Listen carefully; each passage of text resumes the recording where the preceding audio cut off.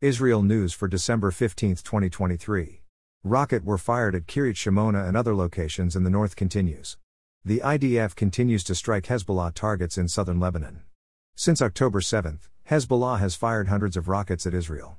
At least 20% of them have fallen in Lebanon. IDF troops secured and destroyed the Hamas Shjaya Battalion's command and control center and conducted a targeted raid in Khan Yunis. Dozens of terrorists were killed and tunnel shafts discovered and destroyed. In one of the tunnels, troops found motorbikes used by the terrorists on October 7. IDF soldiers killed in southern Gaza in the last day. Sergeant First Class, Riz, Shea Uriel Pitzum, 23, a tank commander in the 401st Armored Brigade's 9th Battalion, from Kibbutz Ein Ha, Natziv. Sergeant Oz Shemuel Arady, 19, Combat Engineering Corps 603rd Battalion, from Kibbutz Hatzer near Ashdod. Master Sergeant, Riz, Tomer Shlomo Mayara, 28, Combat Engineering Corps 710th Battalion, from Netanya.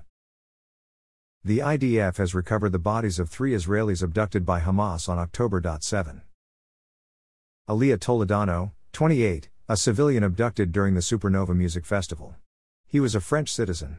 Corporal Nick Beiser, 19, abducted from his base near the Erez crossing, where he worked with the IDF's Gaza District Coordination and Liaison Office to improve the life of Palestinians.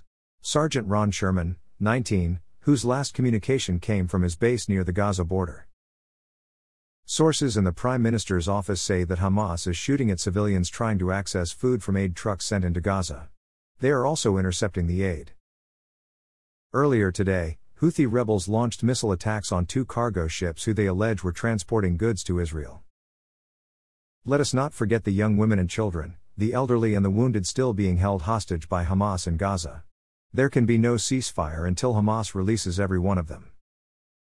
Thanks for listening to the Israel AM News Summary. To receive the Israel AM News Summary directly in your inbox, subscribe at www.israelam.com.